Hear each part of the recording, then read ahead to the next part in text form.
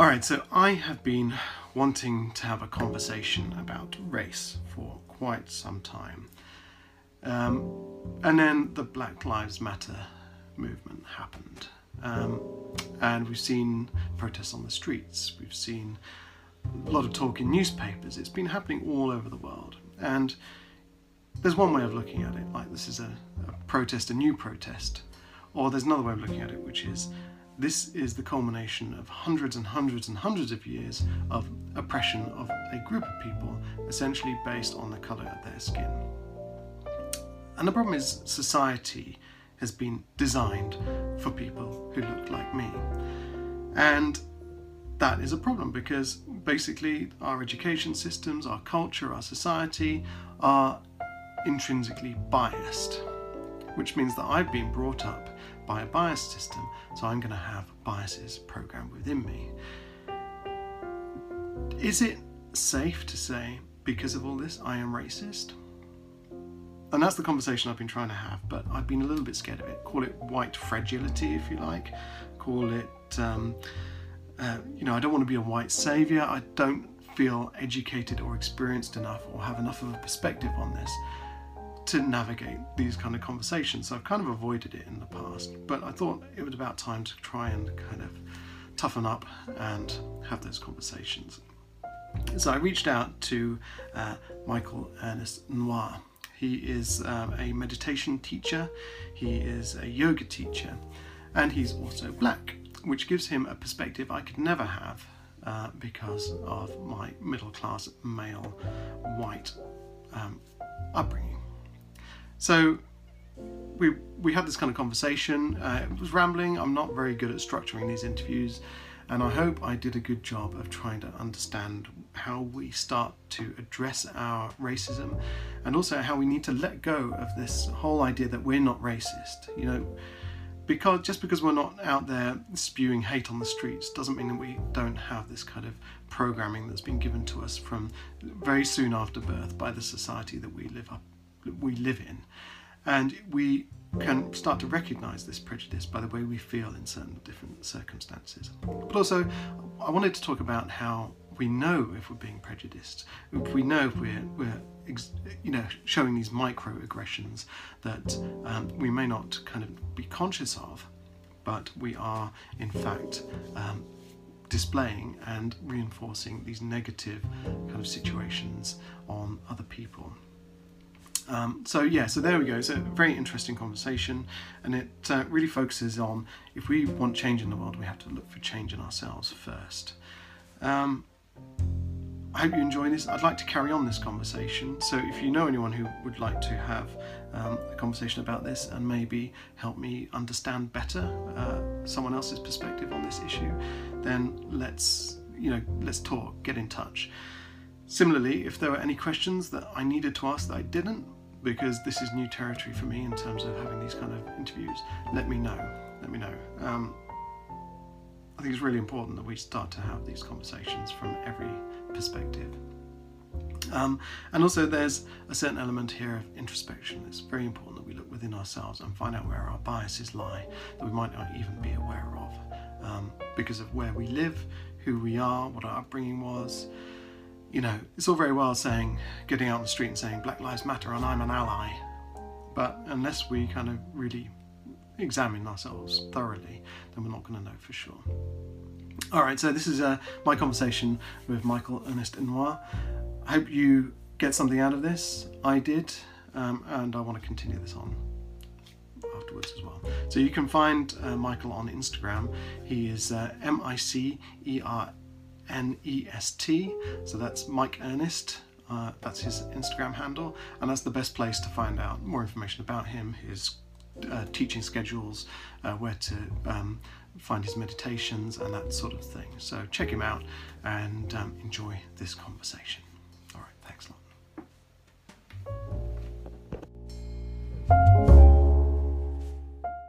Thank you so much for taking some time to talk to me today, because you're in the kind of spiritual growth space. You're a yoga teacher, and you're a meditation teacher.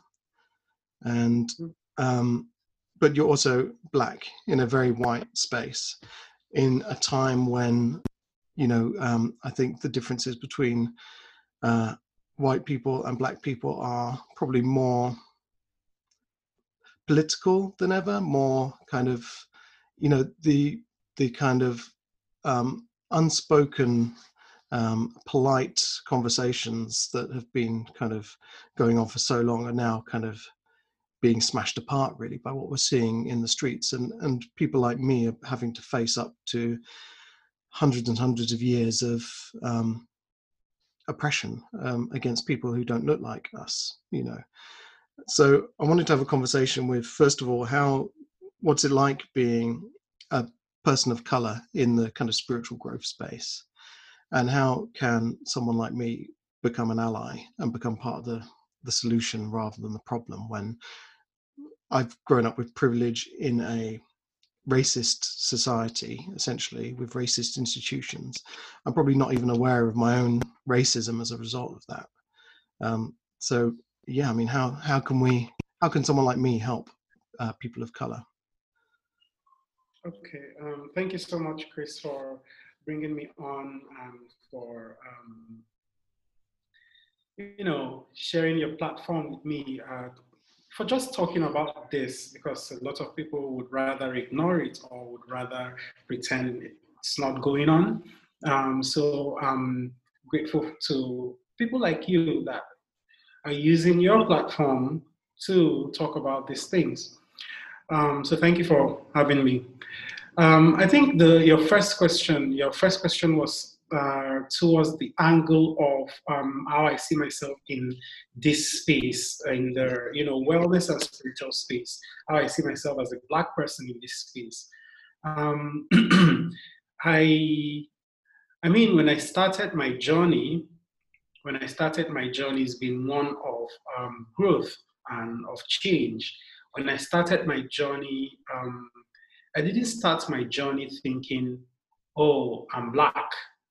Yeah. I didn't start my journey thinking, oh, there would be limitations, or, oh, Black people will not be represented in this space.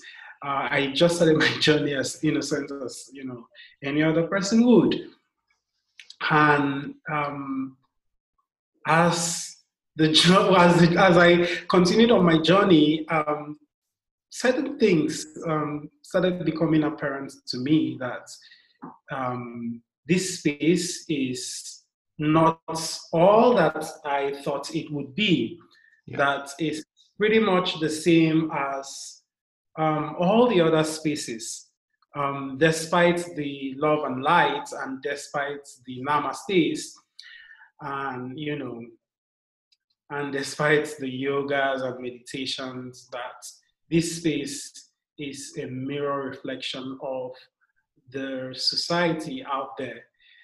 And so then it started to bother me. For the longest time, I did not say anything about it. I did not, speak up about it, or I did not, like many would say, call people out or call situations out for the longest time. And for me, I wanted to approach it. I think my very last ordeal was with a yoga studio, and a particular yoga teacher that said something along the lines of, life is passing you by,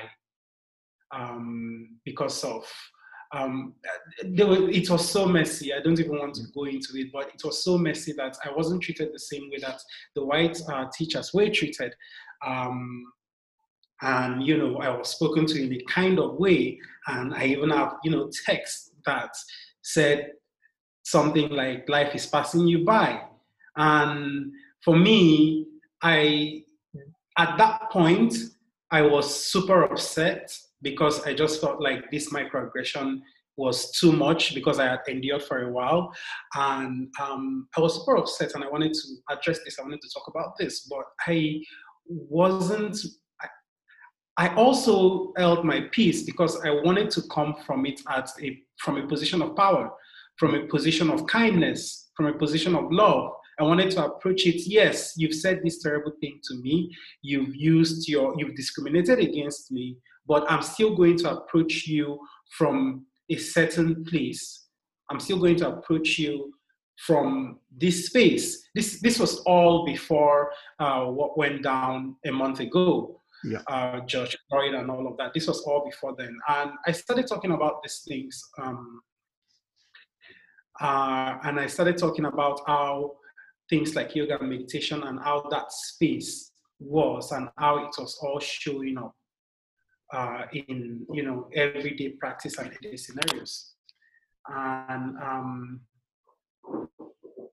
as it would, we all know what went down in America a couple of weeks ago. It's something that has always been ongoing, but this time it spiraled out of control, and Black people just said enough is enough. And all what went down, the protest to, really bringing the discourse of systematic racism and institutionalized racism to the forefront and really breaking it down. Some would argue that this is the first time that they are realizing that it's this bad, but we've been saying this thing for the longest time and no one has been listening. Almost like what I've been saying in the wellness space, or what some of us have been saying in the wellness space. We are not represented, we are not included. We have big brands that we consume, that we engage with, that do not show Black people and do not represent Black people, do not amplify Black voices. So we've been talking about this, but I just feel blessed or grateful that at this time and this point in time, that people are now beginning to pay attention because of all that's going on. Yeah. Sorry, you wanted to say something? So go on. Okay. So, and based on that, based on the fact that people are, starting to pay more attention, people have decided to be a lot more conscious to say, wait, all this actually does make sense. Okay, how do I check my privileges and all of that? And Black people just saying enough is enough. I feel like we've gotten to that point where at some point I just felt like I was seeing a lot of performative allyship, and I stand with you, I support Black people, Black Lives Matter, that were very pretentious, because it's beyond words. When we talk about, I'm getting to the second part of your question now. Yeah. When we talk about when we talk about things like allyship and supporting Black people and all of that, there are so many layers to it, and there are so many misconceptions. Yes, I'm of the school of thought that every little bit counts, almost like the same way I feel about climate change, that you might not, reducing the amount of waste that you consume, or you reducing the amount of stuff that you buy, might seem so minute on the grand scheme of things, but I really genuinely believe that every little bit counts. And that's the same thing that I feel about this. In as much as every little bit counts, a lot of times, since all of this started, I've seen so many people, just saying these things and, putting up this post and being a particular way just because it is the trend, just because everybody is now saying, what, enough is enough, just because people have been forced to listen. Yeah. And that's not sustainable.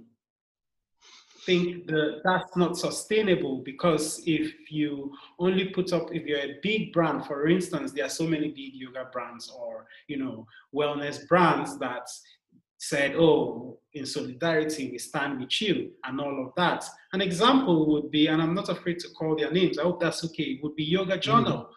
Yoga Journal discriminated against Nicole. There is a lady called Nicole, a yogi called Nicole. They pitted her picture against someone and said something along the lines of, who would you like to see on the cover? So they pitted a Black lady against the white lady, and the white lady won. And now that there is so much crisis, they wrote the Black lady to say, oh, can we use your picture to shine light on this matter? And she's like, no. This is what went down. And now, I know for a fact that they've also reached out to a couple of other people to do stuff with them, but just doing that and saying these things on the surface does not dismantle the system. Yeah. It's almost like putting a band-aid on something that needs surgery. So it does not dismantle the system, but there are ways that people can look into this, can attack this, or can dismantle the system that is sustainable. So my own, from where I stand, every little bit counts, but let's try and make it sustainable. Yeah, it's really hard, isn't it? Because we've seen protests on the streets before. After the Mark Duggan shooting, there were the Croydon protests. You know, we've seen LA riots in the past, and it flares up and it goes away. And it's like, fine, protests are one thing, but how do you keep that momentum going? How do you keep reminding people not to fall back into the old patterns of the system or even their own thinking? You know, how do you keep it front of mind without it becoming, you know, people always talk about playing the race card. How do you kind of keep it front of mind without it becoming this kind of race card thing, and actually make it a kind of issue that needs to be, you know, like the environment. You know, the environment has been front of mind for a long, long time. How do you keep kind of equality front of mind as well? How do you make it sustainable? I think the intention, it's also about the intention. If you, the intention behind supporting Black people or behind being an ally, the intention really matters. If it's about you, if it's about you looking good, if it's centering on you or your brand or your organization, then that's not going to cut it. That's not going to work, because it's still going to be on the surface. So the intention needs to be sincere. You need to literally really be sincere to say, you know what, this organization or I have, or this system has really done a disservice to people of color. And these are things I'm going to change A, B, C in my everyday life. I'm going to change the policy of this company in ABC ways. I'm going to create opportunities in ABC ways. I don't know if you get what I mean. Yeah, so yeah. It's beyond just one campaign. It's beyond one post. It's something that people need to consciously wake up and say, you know what, today, this is what I'm going to do. I'm going to be this kind of person. If I see this thing, I'm going to speak up against it. If I see any form of discrimination, even when it favors me, because a lot of people will not want to speak against something if it's going to favor them. Yesterday, I was having a conversation with a friend, and he was talking about the recruitment system. That just based off the recruitment system of some companies, they pick universities or schools of a particular pedigree. And then these schools are mostly white schools that Black people cannot either afford or cannot even get into. Or even if they get into, it would be a token Black person to be one, just to make it to in front of the brochure or something. So when there are policies like that automatically discriminates against the Black person, and then you are in a position of changing that, and then you put up a social media post, and then you don't change the actual thing, then that's where the problem is. So I think the first thing would be intention. The intention needs to seek genuine change. Then the second thing is, no, I'm going to reel that back. I think the very first thing is, I would say, self-assessment, because from self-assessment and introspection, you get to know what your intention is. You get to understand where every other person is coming from and how you can come in.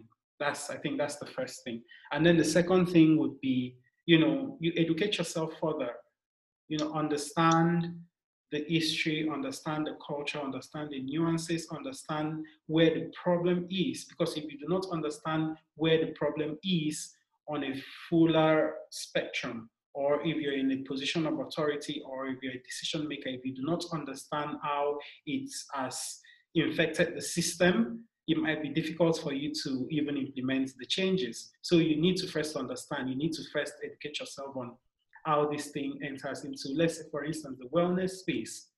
So understand, educate yourself, understand, and then transform words into action. If you feel like you've come to the space or you've come to the time and place where you want to effect change, transform words into action. Think of, how do I implement this? How do I create more representation? How do I create opportunities for inclusiveness? Where, in what areas have I become exclusive that certain people are discriminated against, whether it directly or indirectly? So when you look at all of that, you can now map out opportunities or map out ways that you can come in, like sustainable ways that you can come in that goes beyond the surface social media post. And I said this to a friend that you might not be able to, you might not know how to do all of this.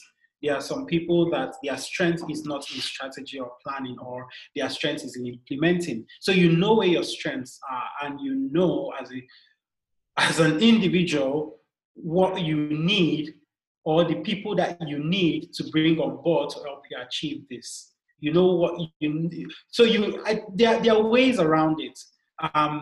Then you implement, you do your part. Every little bit counts. You do your part to change your small corner of the world, your small office, your small business, your small space. You do your family, because even in the family unit, what you tell your children, how you know what you teach your children, they pass it on, they grow up, they socialize into it. So no matter how small and no matter the areas that you want to look into to create that change, to be a part of the solution, then the intention needs to be right. You need to educate yourself, that way you understand, and then you need to transform your words into action. And in the middle of all of this, it should not be pretentious. You should actually take out time to do the work. I think it requires work. It's not going to be easy. I think it does require work. Yeah, I mean, it's tricky. I mean, there are a lot of people who, you talk about introspection. There's this whole kind of concept, being the change you want to see in the world, you know. And so we have to look inside us first and say, okay, where am I, you know, being racist? Where am I using microaggression to exclude other people from activities, conversations? And I mean, there are certain areas where perhaps because of my history and my upbringing and my background, I may not even be aware that I'm doing these things, and that's quite difficult.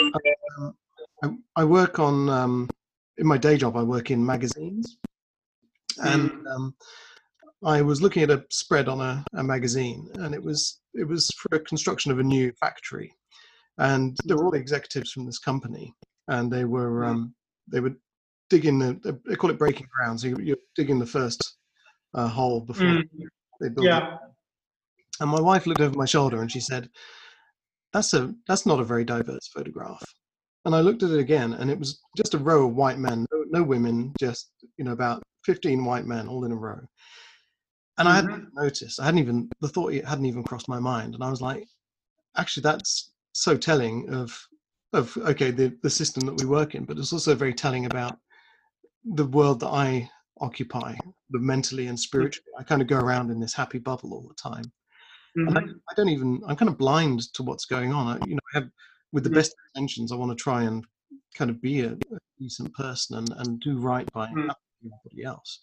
But the level of kind of reprogramming required is quite dramatic, isn't it? I mean, and there has to be a willingness as well, doesn't there? Because there are a lot of people out there who do things like, I'm not racist, but And how do you get past those people who think they aren't racist, and connect to them to start that kind of process of introversion?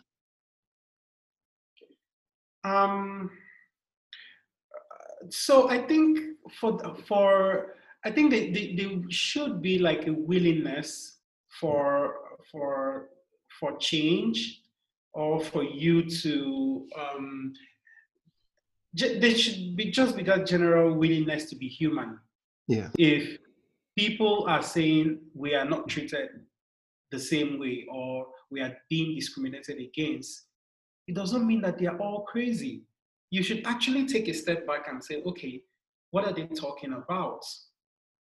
Is this for real? Okay, let me educate myself and step outside of myself and really see what these people are talking about.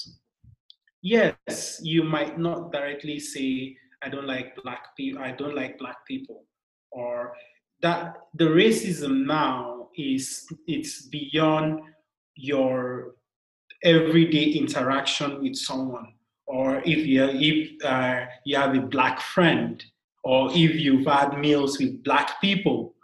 I was in a debate, a bit of a back and forth on Instagram, and someone was telling me, some white guy was telling me that, what am I talking about?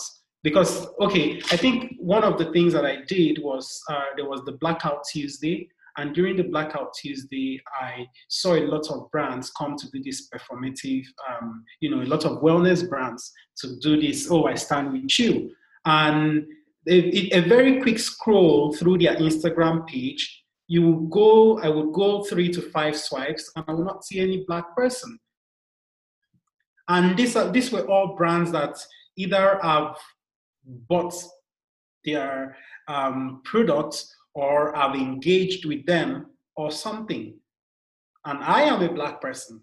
So, and then I go through your page and I don't see any person that looks like me.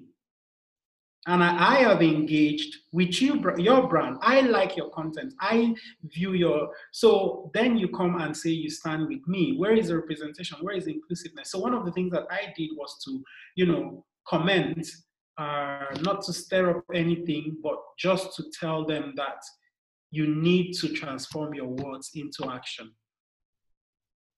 And some guy came, and then he was going back and forth, and then he threw out to me that he has had meals with, black people in Africa. And I just felt like that was the most ignorant thing ever, because you could have black friends, you could be married to a black person, and you could still be racist. It does not, it transcends you just saying, oh, I don't like black people, or this is what it seeps into like your biases. It seeps into the systems that you benefit from and other people are being oppressed by. So it goes beyond the surface. And I think the first thing would just be the willingness to say, you know what, these people are not crazy. There are millions of people all over the world and they are saying this. And the mere fact that you understand their history. So why do you think that they will be talking about the race card, pulling the race card? Even the most richest of them are complaining about the same thing. Yeah. Yeah. Even the most well-to-do, even the ones that, they would never seek money for the next 5 generations are talking about the same thing. So, and even the most brilliant of them all, they are saying the same thing. So and even the white allies are also saying the same thing, that this system is not the best. So if you've gotten to that point where you think like every other person they're all crazy, that there is no need for you to check that is beyond the surface, because now the conversation is that it's not just about you saying, oh, I have black friends, or oh, I like black people. It's also the systems that you're benefiting from. It's also all of those things that previously you might not even have noticed, or you wouldn't even know. It's like the whole scenario of you going out for a run.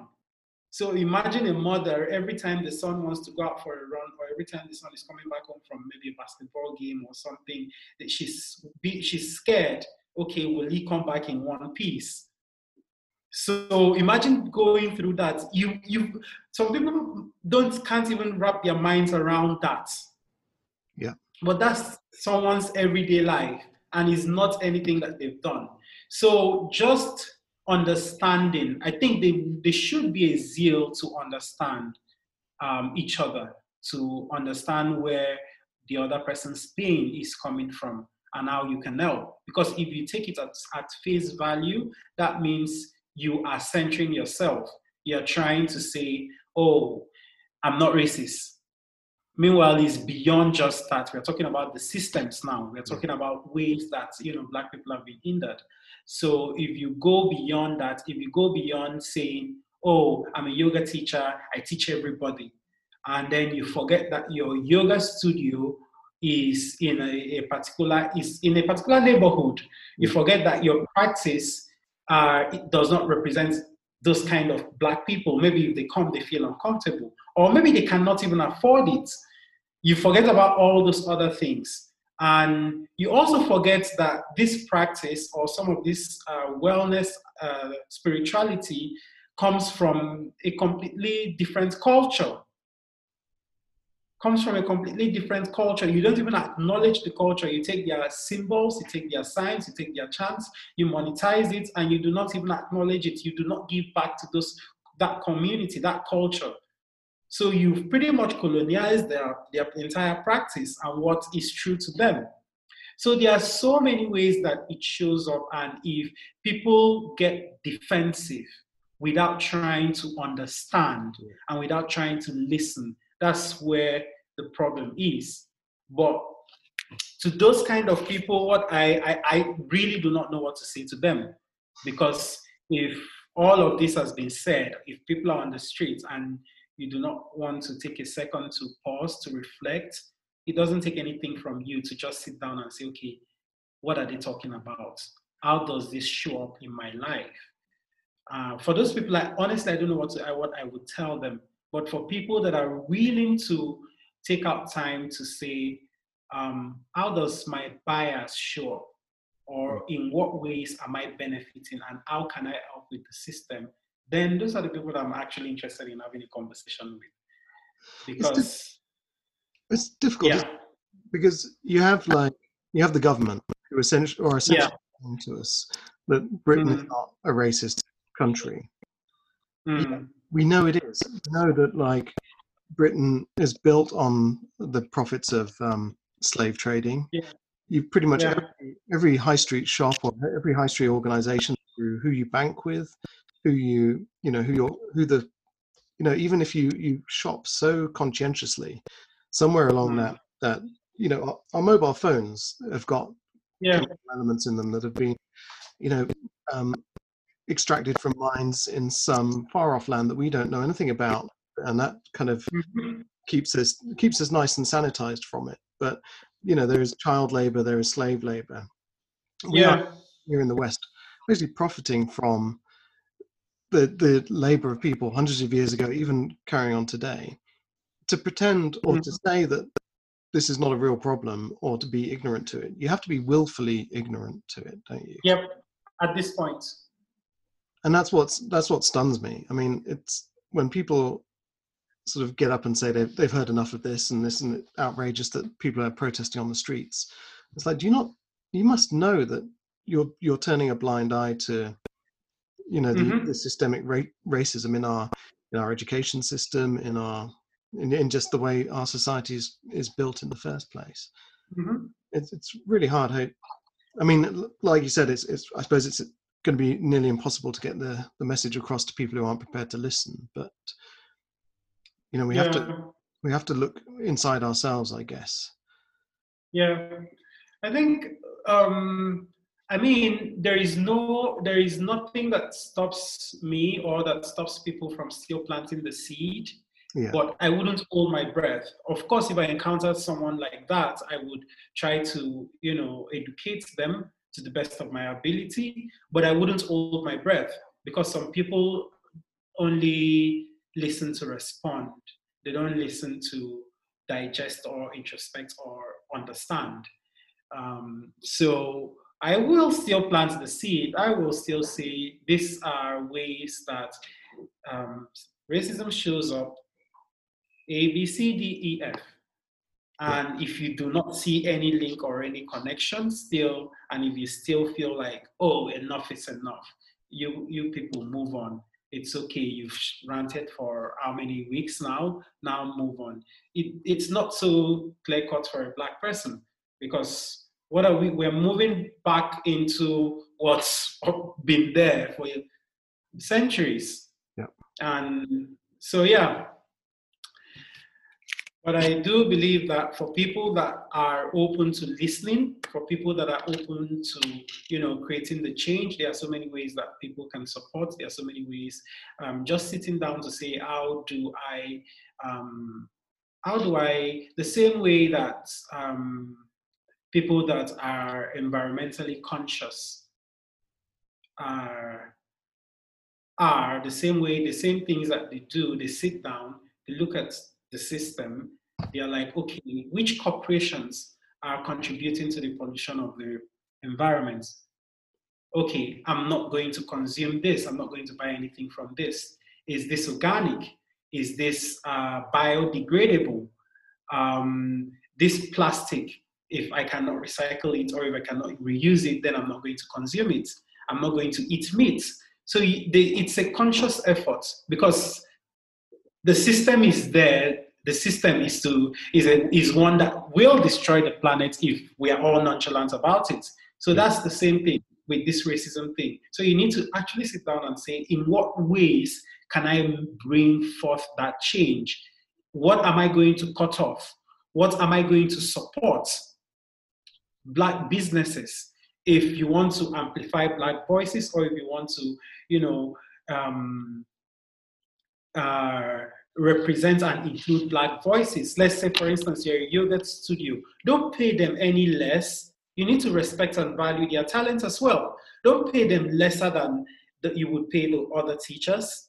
And also take into consideration that I hear that in some places in the world, or in some yoga studios, that you must have taught yoga for an amount of time before you can teach. If you want to bring in Black teachers and you know that they've not had the opportunity that a white teacher would have to teach yoga for so number of years, and then you still have a structure like that, you're excluding them. Yeah. Indirectly, you're excluding them. So you need to take all of these different things into consideration. Just make life, the practice, and everything equitable. That way, everybody benefits from the system. Because if we even talk about equality here, even if everything is equal, because right now we feel like everything is equal, even though it's not, we feel like everything is equal. But even at that, even with equality, you've been given a head start. You have all of this wealth that you've accumulated. So it's more about equity now than equality. But in terms of the way that you treat people on the everyday level, nobody's asking for any special favors in terms of you just being a good human being. Just treat the Black person as the next white person. Yeah. So I think just investigating and going through, one's practice and one's life, there needs to be that zeal and that passion for a change. Before then, you can sit down and say, what actions do I need to take? What should I cut off? How can I show up in this area? And what do I need to do? It's a conscious decision. It's not a one-off. Yeah. Because if it's a one-off, then it's not sustainable. How do we, you're obviously a yoga teacher and a meditation teacher. How can we incorporate this into our practice in a way that we can use that introspection? I mean, I use meditation to find a kind of personal peace and contentment, but can we also use meditation to make us seek out our biases? And how can we be better in terms of this whole argument through our own personal practice? What techniques or approaches can we use for that? Okay. So in terms of meditation, because we all know that meditation fosters mindfulness. Meditation and mindfulness, they go hand in hand. So mindfulness will bring you to that point where you are aware of the present moment. You're aware of the time and space and everything that is going on. And mindfulness will open up your awareness to things. I always tell people this story that when I started meditation and yoga, that my awareness just heightened, it skyrocketed. I could see a plant and that I could pass a road that I would pass a million times, or I had passed a million times before without noticing the tree. But because of meditation and mindfulness, all of a sudden I'm noticing the trees, I'm noticing the leaves. So it opens up your awareness. So when you meditation creates that, mindfulness to the point where your awareness is you become a lot more aware of other people, of other things, of animals, of the planet. You just generally become a lot more aware. So if you are mindful and if you are meditating and you are bringing up these inquiries and you're bringing up these questions or these topics or these ideas or these concepts are at the back of your mind, it will pop up every now and then during meditation. Because meditation is not about not thinking about anything or, making sure that the mind is blank. Your mind will drift or your awareness will drift every now and then. Your thoughts will come and go. It's about once you notice, you let it go, you return to your present moment, your practice. And it will come and go. You will notice. And naturally, you become the clutter in the monkey mind and all of the noise in your head quiets down. You might not notice when you're practicing. It might be after you're practicing, but the practice goes hand in hand with just noticing and becoming a lot more aware, a lot more mindful of your environment, of the way you're treating people, of the way others are treating people. Because you also need to come to the place of holding other people accountable, holding your friends accountable. If you see someone being mistreated, or if you see a scenario where discrimination is coming in or systemic racism is coming in, you should also be, an ally enough to hold another person accountable for their actions, for their misactions. And so yes, meditation will pretty much open you up. And I like a particular type of meditation. It's more or less like a grounding meditation where I use a journal. And I start out my practice with certain questions. You could start out your practice if you want to go into meditation with maybe a truth list. What is true to me? Yep. You identify everything that is true to you. It could be 1,000,000 words, it could be 3 words, it could be 1 word. You identify that. So I use this method. And then I write what positions can I soften on? Let's say I have a stance or a position on a particular thing. What 3 positions? I always go with 3. You can go with more. Can I be a lot more soft on? So things will come up, I will think through, and then I'll look at ways that I can soften my position on those things. And so I do this and I go into meditation. And of course, I can ask myself a lot of questions, different questions, to open me up to see how I'm feeling at a particular point in time. I could write these questions down and I take a pause, I take a moment, I really think through it and write down how I feel about the particular scenario or what the particular scenario, how it shows up in my life. So I don't know what personal questions when it comes to systemic racism that you can push out to ask yourself, but I do know that if maybe it's something I should actually work on.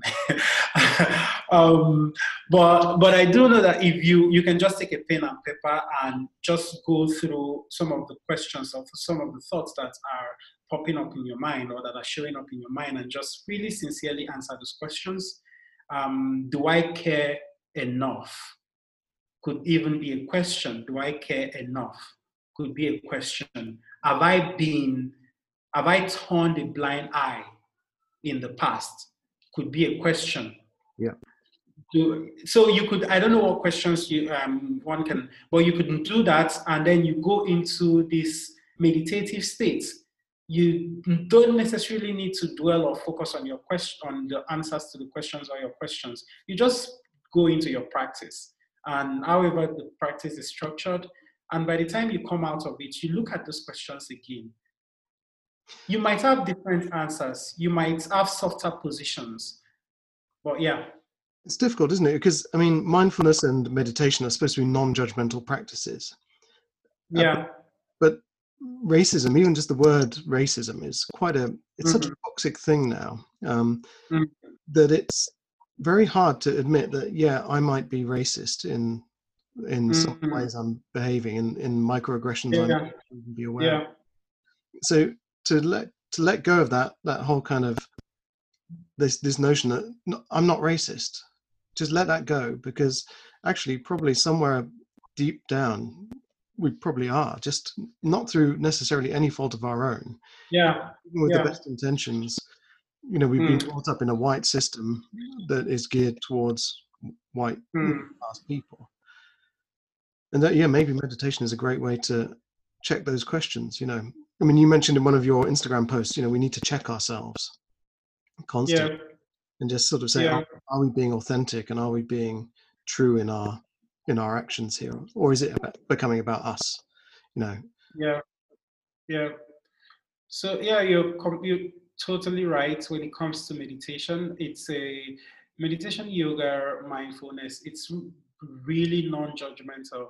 So the aim and the purpose of you asking yourself these questions of, you know, this self-introspection is not so you judge yourself, or so you judge other people, or even judge the practice.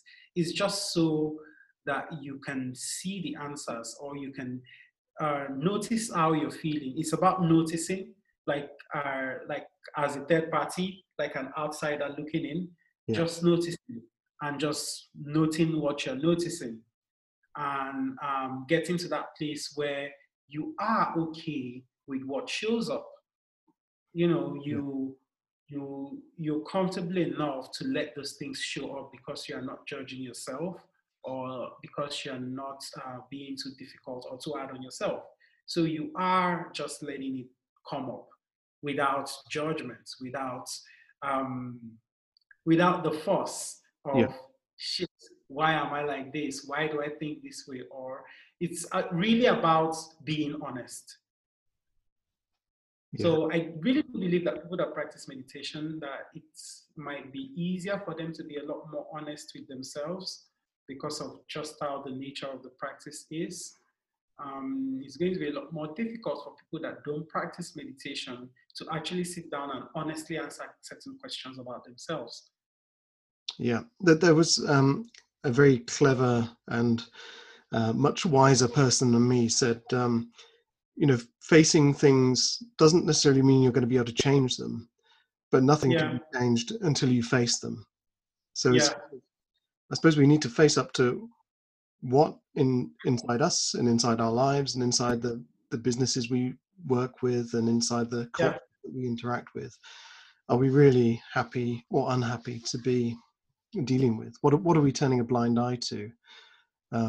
You know, what behaviors and practices do we need to change in ourselves and in you know, the systems that we interact with daily?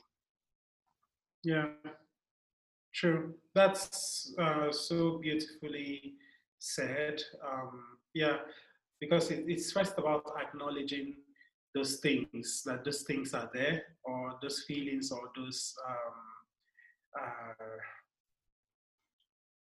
those systems are there. Then you can then look for a change. Because if you don't think that the system is there, then how are you going to change what's not even there? So it's about noticing and first acknowledging that this system is here, and that it needs to, you know, be looked into, that you need to do your own part. Yes. So I completely agree. So I know I've kept you talking for nearly an hour now, so I'll kind of start to wrap. I'm enjoying this. Um, but, I'm enjoying this. Okay. oh, good. I'm learning a And lot. I know every now and then I go on a tangent, I go off, but No, it's good. It's very useful for me. yeah, There's so much that I haven't considered because I don't have the perspective or the experience to understand several yes, things, so it's really useful. But also, yeah. I'm not a great interviewer, so I'm quite happy when people are quite happy to kind of really get into things and carry on with it. So that's really good. I couldn't tell. Thank you. There is one thing I suppose about meditation and yoga and this whole notion of self-awareness. Yeah. I mean, I worry about, because I kind of said I looked at my previous podcasts, people I've interviewed, and the majority of them are white people. I thought to myself, I need to change this. But at the same time, I was thinking, does this make me someone who's, what are my intentions? Does it make me, because I'm terrified of becoming a white savior, one of these people who thinks they're out to save everybody. And Yeah. I'm kind of frightened of my own white fragility as well. And it's just, how do you know when your intentions, we've talked a lot about kind of, the Blackout Tuesday and all the companies getting on board with this. Yeah. How do you know when your intentions are authentic as opposed to being, just doing it for kind of PR reasons or to look good to your friends or whatever? I think there are a bunch of people that there are different groups of people. First, there are the people that start out just trying to be white saviors. Yeah. And then there are people that start out for the good reasons, and along the way, it gets into their head or into their system, and they now transition into white saviors. And then there are people that don't get to that point because every now and then they check with themselves, what's my intention here? How is this coming off? How am I showing up in this area or in this scenario? Yeah. It's about constantly checking in with yourself to look at what your intentions are, why you're doing what you're doing, and how it is showing up in the world. And if you are using your position, or if you are centering yourself more or less, if it has become about you. I think when we want to make change, if I'm talking about the climate change, for instance, or the environment. Sorry, I'm an environmentalist, so I always come back to the planet too. If I'm talking about that, it's not about me. It's more about the planet. It's more about humanity and less about me. But when it becomes about you saving the day and you centering yourself, that's when it becomes a problem. So I think what people need to do in this particular scenario is to check with themselves, check in with yourself. I wrote a couple of things down, or a friend wrote a couple of things down. She shared a couple of ideas which I would like to share. Yeah.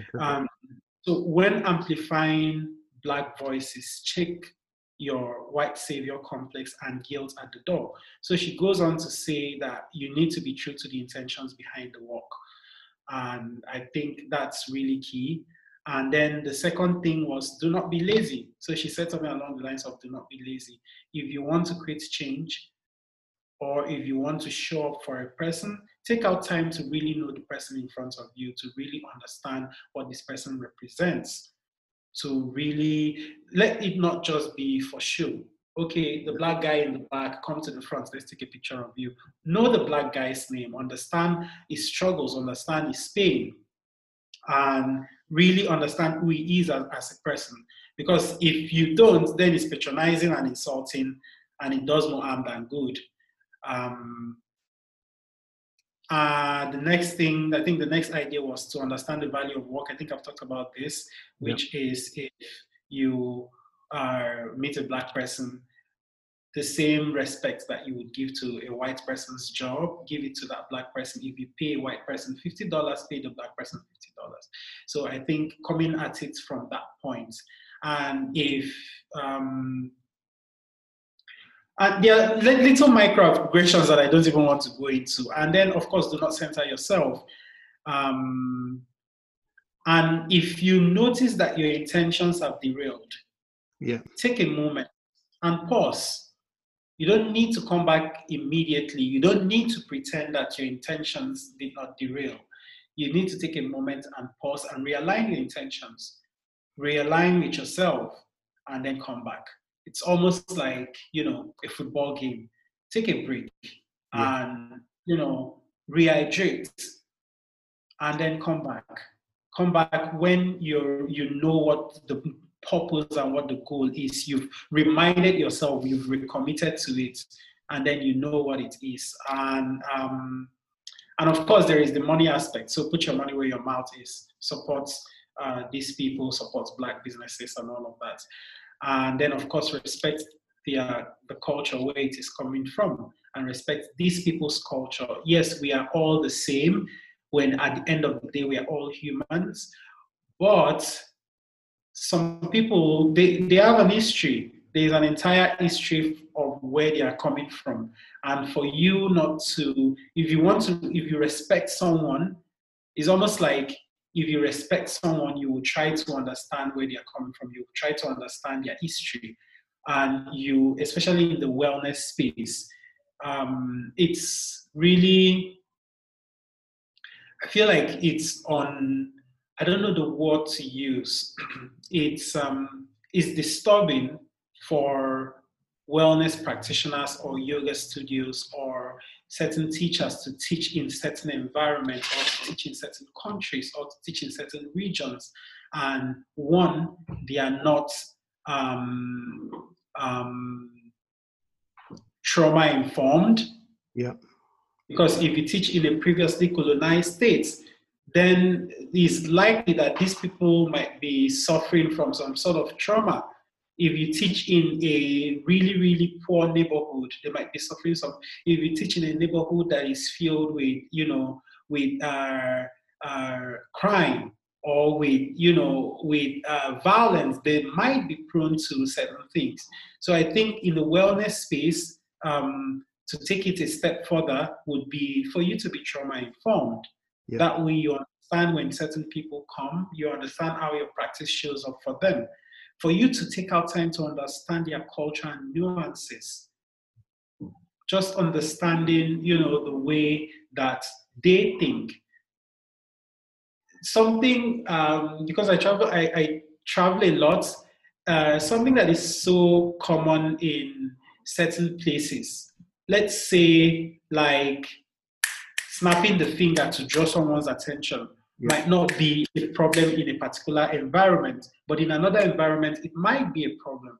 And if you are in certain regions or in certain environments, or if you are with Black people or with people of color, you should understand some of the little things. There are nuances, especially if you are a wellness practitioner, you're in the business of wellness, of keeping people together, of, telling everybody we need to keep our shit together. If you are the one that is, convening all of these people, you need to be informed. You need to understand. It's almost like understanding your target audience or your target market. You don't understand one sect of your target market and then you neglect the other ones. You understand all the difference, whether they are in the primary category or in the secondary category. So just taking out time to understand and then respecting the cultures where things came from. And, yoga is so appropriated, it's so colonized. Just yoga and meditation itself, respecting the culture, understanding, taking into consideration the history of the people that started this thing, this practice and all of that, and not appropriating a particular practice also goes a long way. So I think there are many ways we could talk about it up until tomorrow. But I feel like for the most part, people that want to create a change, that they will take out time to look at areas in their lives, in their everyday lives, in their practices, in their studios, where they can create this change or where they can plug in these changes in a sustainable way. It's It's funny. I mean, you talk about the wellness space, and I know Yeah. the wellness space is kind of very whitewashed at the moment, which Yeah. which is ironic because the whole of meditation and yoga ultimately it boils down to taking a moment and listening. You know, listening to yourself, listening to the world, and just taking that Yeah. to understand.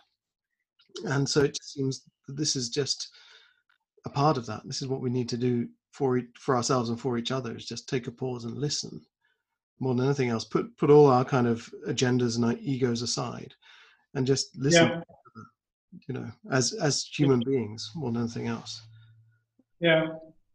Yeah, the core concept of yoga itself is about unity. It's about being united, coming together. So if you even if people are serious about this, it's pretty much trying to say, okay, you know what, I'm going to practice all 8 limbs of yoga.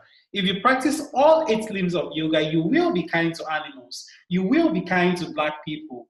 You will speak up when you see injustice being done to animals or being done to Black people. I don't know if you get what I mean. If you Yeah. practice it in the truest form of the practice. Yeah. Of course, it's not as easy as that. For a lot of people, it might be challenging. I understand that and I respect that. But I'm just saying that if you even say yoga and wellness or meditation, what the practice embodies or encapsulates originally without you going too far embodies all of this. It captures all of this.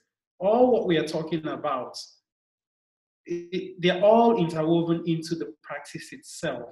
It's just that for a long time, people have decided what part of the practice to, take and what part to drop. So I think it's just going back to the foundation and just saying, you know what, this yoga, this meditation, what does it really represent? Yeah. Yeah. Absolutely. What does it mean, historically, culturally, or otherwise? What does it mean? What does this practice mean to me? When we say wellness is a human right. So even if you're not a yogi or a yoga practitioner or a yoga teacher or a meditation teacher or practitioner, if you are even in the wellness space, wellness is a human right. And if you care about other people's well-being, you will make sure that something like wellness is inclusive, that it includes everybody, that it represents everybody, that everybody is given equal opportunity, that everybody is, given a voice. And of course, you might not be the one that is blocking people or not giving people voices, but they certainly are areas in your small corner that Yeah. you can change. Every single human being, it's almost like every single human being contributing to reducing their carbon footprint. Every single human being, you can contribute to making sure that the world is a better place. Yeah.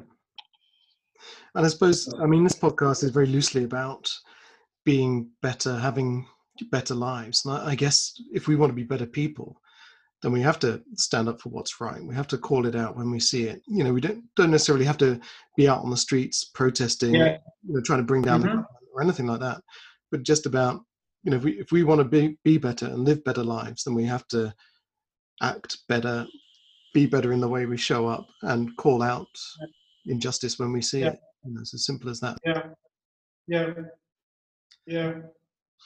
Fantastic. Well, I will call it a day there. Thank you so much for that. I've taken up a good hour of your time. I really appreciate it. Thank you so much, Chris. I hope I made sense out of all of this rambling. Yeah, but, no. but I'm not very this was structured in my thoughts. So it's I look at your what is it, your random talking videos on Instagram, And I feel like that's just me all day, every day, just rambling and talking. But there is sense in there, definitely. We are so much alike. My thoughts sometimes are all over the place, so I like to do those random talking videos where I just, go off. I think it's good practice as well. It's good practice to just kind of get your thoughts in order and to, become Yeah, a speaker. When you're in situations like this, it'd be very easy yeah. to stumble over your words and make a complete mess of it. And I think we did relatively well today with our conversation. I think we did all right. I hope so. People listening, let us know.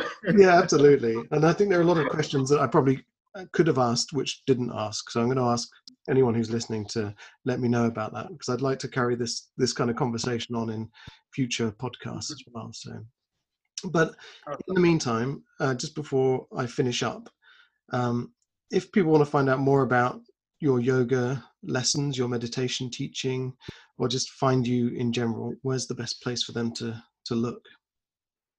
I think Instagram would be the best place. My Instagram name is Mike Ernest.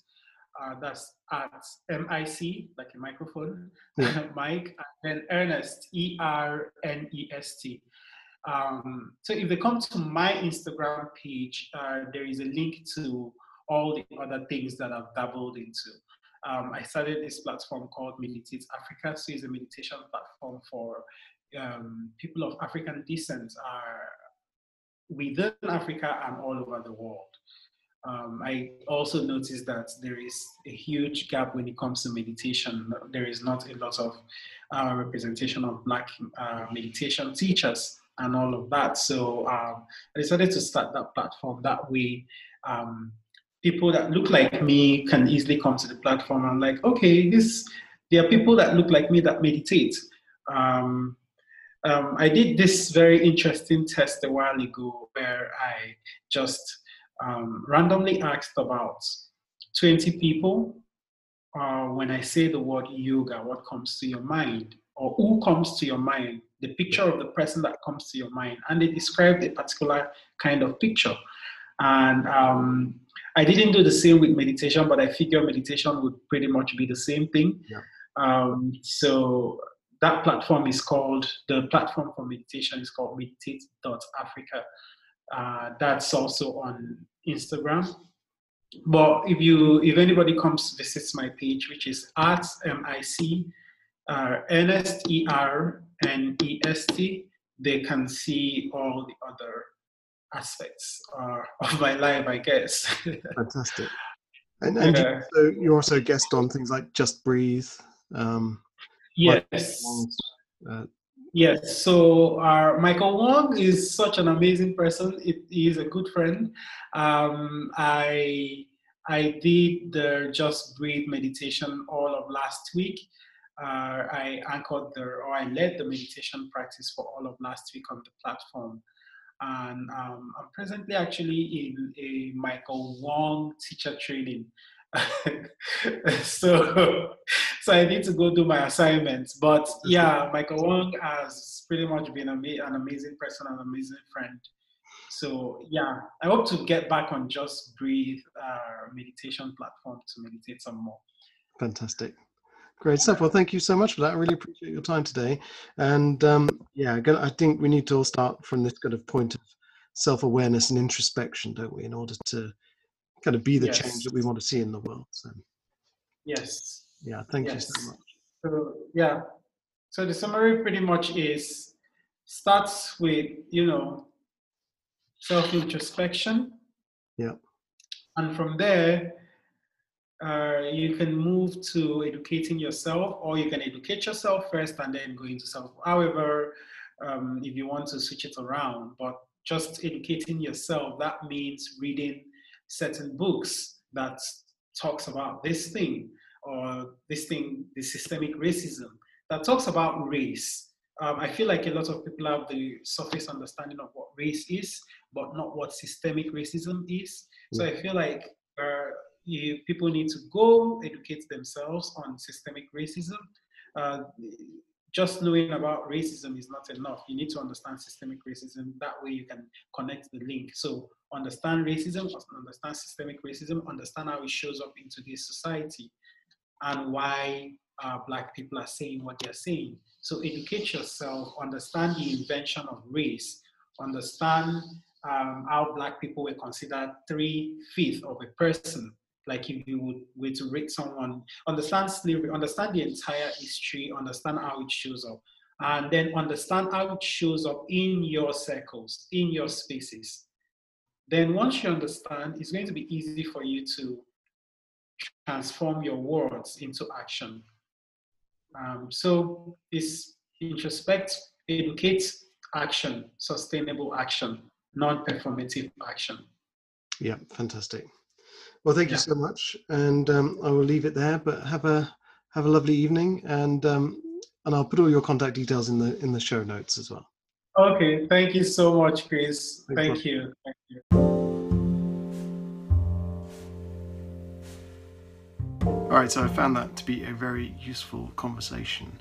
It's the first conversation I've had like this, really, and I'd like to carry it on. So if there are any questions you think I didn't ask, or any conversations that we didn't have that you think are important to have in terms of being a better ally, just being a better human being with relation to all of this, then let me know. And if you think there are any people I need to talk to who'd be willing to have this conversation with me, then also let me know.